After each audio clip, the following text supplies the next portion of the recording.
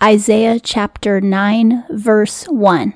This chapter is going to contain another one of those rich prophecies of Jesus Christ. It's almost like Isaiah read the New Testament hundreds of years before the New Testament was written, because his prophecies, you could cut them straight out of Isaiah and put them in the New Testament and they would fit perfectly.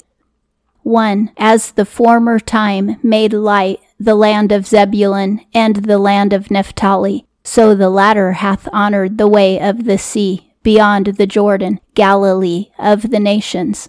The places where Jesus namely walked were Galilee, Zebulun, and Naphtali. This prophecy says that the light will come to those regions first, because that is where Jesus started his ministry. He walked around the Sea of Galilee, and that's where he met Peter and Andrew, because they were fishermen, and they were two of his key disciples. 2. The people who are walking in darkness have seen a great light. Dwellers in a land of death shade, light hath shone upon them. And this is exactly what happened when Jesus' ministry began. Israel was walking in darkness. They were walking in sin, and because of their rebellion, the Romans had control over Israel, and they didn't know who their Messiah was. But he is the light spoken of in both the New and the Old Testament. 3. Thou hast multiplied the nation. Thou hast made great its joy. They have joyed before thee as the joy in harvest, as men rejoice in their apportioning spoil. Isaiah says that Israel would rejoice because of Jesus, and it did rejoice in his gospel. Even before he was crucified, they rejoiced when he entered Jerusalem on the donkey, and they shouted, Hosanna. 4. Because the yoke of its burden, and the staff of its shoulder, the rod of its exactor, thou hast broken, as in the day of Midian. The exactor is religion. Jesus always spoke against religion. That's the yoke that he broke off of us. We don't have to do ordinances to be saved. We have to have genuine repentance and walk in genuine righteousness, but we don't have to jump religious hoops. And that's why he said his yoke is easy and his burden is light. It's a lot harder to please the church and to please church people than it is to please the Lord. In order to please the Lord, all you have to do is obey his commandments, and that gets easier and easier the more practice you make. But you can almost never do enough for church. It's always another event, another committee, another retreat, another donation that you have to participate in to keep the church happy. But with Jesus, he only asks that you obey him. 5. For every battle of a warrior is with rushing, and raiment rolled in blood, and it hath been for burning, fuel of fire. The metaphor is that after a warrior has won the battle, he takes his bloody garments off and throws them into the fire, and it's a sign of victory. Jesus is going to give us victory over sin, because we're transformed into new creatures who no longer desire to sin. 6. For a child hath been born to us, a son hath been given to us, and the princely power is on his shoulder, and he doth call his name Wonderful, Counselor, Mighty God, Father of Eternity, Prince of Peace. It says the child is born, and the child is called Mighty God, Father of Eternity. The Son and the Father are indeed one and the same. Everything the Father is, the Son is. You see these words on Christmas cards every year, and they're also sung in Handel's Messiah. These are the words that prophesy the Christ to come, and Isaiah lived hundreds of years before Jesus was born. 7. To the increase of the princely power and of peace there is no end, on the throne of David and on his kingdom, to establish it and to support it in judgment and in righteousness, henceforth even unto the age. The zeal of Jehovah of hosts doth this.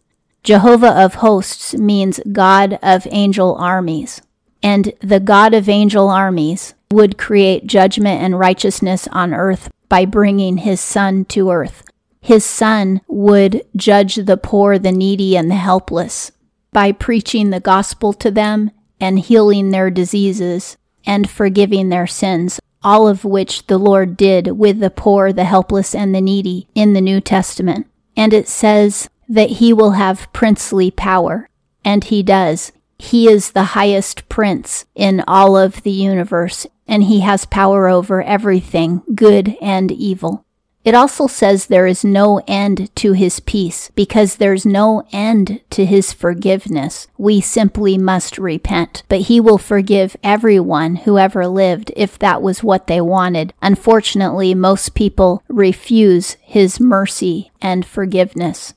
And he is from the throne of David because he directly descended from the line of David through both Mary and Joseph's line. 8. A word hath the Lord sent unto Jacob, and it hath fallen in Israel. The Word is Jesus Christ, and he is called the Word both in the Old and the New Testament. He is the oracle of God. Everything that Jesus says is what the Father says. Every word that came out of Jesus' mouth is the words of the Father. And he was sent unto Jacob, which is Israel. 9. And the people have known, all of it, Ephraim, and the inhabitants of Samaria, in pride and in greatness of heart, saying, 10. Bricks have fallen, and hewn work we build, sycamores have been cut down, and cedars we renew.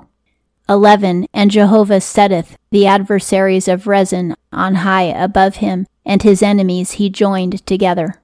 Starting with verse 9, his prophecy transitions into the present problem with the Ephraimites coming to attack Judah. The tribe of Ephraim said in its pride that it was going to destroy Jerusalem and then rebuild it in more grandeur than it had been before. They were justifying their attack on their brothers by saying that they could make Jerusalem better than their brothers had made it. Cedars are more valuable than sycamores, and hewn stone is considered more attractive than natural stone. The Lord was going to orchestrate all of this. He was going to cause Judah to get attacked because of Judah's sin. And Judah is a territory. He's going to use the Aramites and the Ephraimites to attack the land of Judah. 12. Aram from before and Philistia from behind, and they devour Israel with a whole mouth. With all this not turned back hath his anger, and still his hand is stretched out. This book is kind of confusing because it switches back and forth between different events. Now it sounds like it's actually talking about even a more future event when all of Israel is destroyed, and that will happen after Isaiah is dead. 13. And the people hath not turned back unto him who is smiting it, and Jehovah of hosts they have not sought. This sounds like the end times. History always repeats itself. The Lord says that he's going to wipe out Israel because they won't repent of their sins. And even while he's wiping them out, they're still not going to repent, just like in the end times. When the wrath of God is on the world and people have boils all over their body and fire is falling from heaven, most of the people on earth are still not going to repent. 14. And Jehovah cutteth off from Israel head and tail, branch and reed, the same day. Isaiah is talking about a time when all of Israel will perish, and that was hundreds of years before Jesus was born.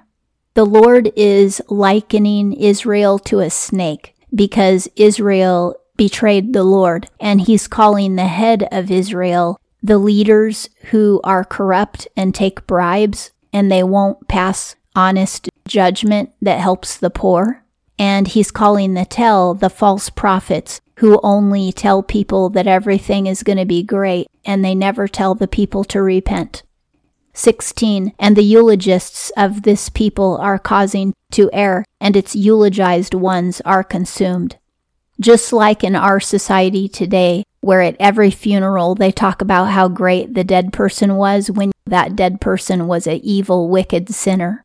The people in Israel were doing the same thing. They were eulogizing evil people, And that causes the nation to commit sin because they think, oh, this person's great, so I'll just do all the stuff that they did and I'll be great too. And then everybody starts sinning.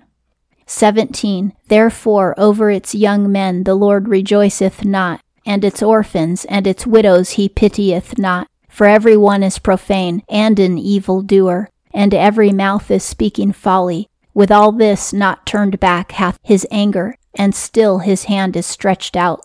When the Lord's hand is stretched out, that means either he's attacking our enemies or he's attacking us, if we won't repent. And here it's talking about him attacking the entire land of Israel at some point in the future after Isaiah's death. Israel will become so sinful that God won't even pity the poor and the helpless, because they'll be sinning just as much as the rich people are sinning. That sounds like the USA today. It doesn't matter if you're a billionaire or if you're living in poverty. Nearly everybody is practicing sin. 18. For burned as a fire hath wickedness, briar and thorn it devoureth, and it kindleth in thickets of the forest, and they lift themselves up, and exaltation of smoke. He says that evil will burn like a fire, and it will be devoured in its own smoke. Everybody who practices wickedness, they will be consumed in the fury of God.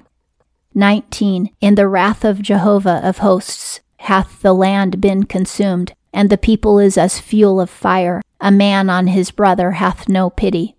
Whenever a land is destroyed or a nation is destroyed, it's always because of the wrath of God, and it's always because of the sins of that nation. The fact that Western nations today are in such a pitiable state, our lands are full of lawlessness, and there's chaos and riots everywhere, that's because of our sin. Because we won't repent of our sin, the Lord is allowing our societies to go into complete ruin. He did this with Egypt more than once, and he did it with Israel more than once.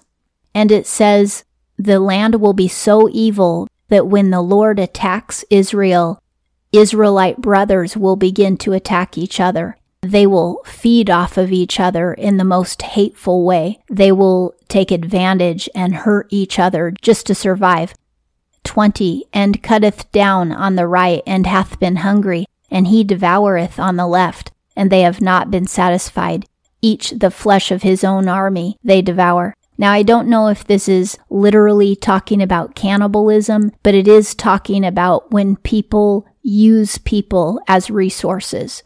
There's nothing more evil than that, when people are looked at as a resource, and you can do whatever you want with them, as long as it boosts your own survival. At this point, Israel would be living like a bunch of demons, and that's what we see in most of the world today. We see people living like demons. They don't really care about others. They just want to use other people in one fashion or another. 21. Manasseh, Ephraim, and Ephraim, Manasseh, together they are against Judah. With all this not turned back hath his anger, and still his hand is stretched out. Now it seems that the prophecy has gone closer to Isaiah's time, the time that he is speaking of to King Ahaz, saying that Ephraim and Manasseh are going to come against the land of Judah. And that's what Isaiah was telling the king out in the fuller's field. And this concludes Isaiah chapter 9.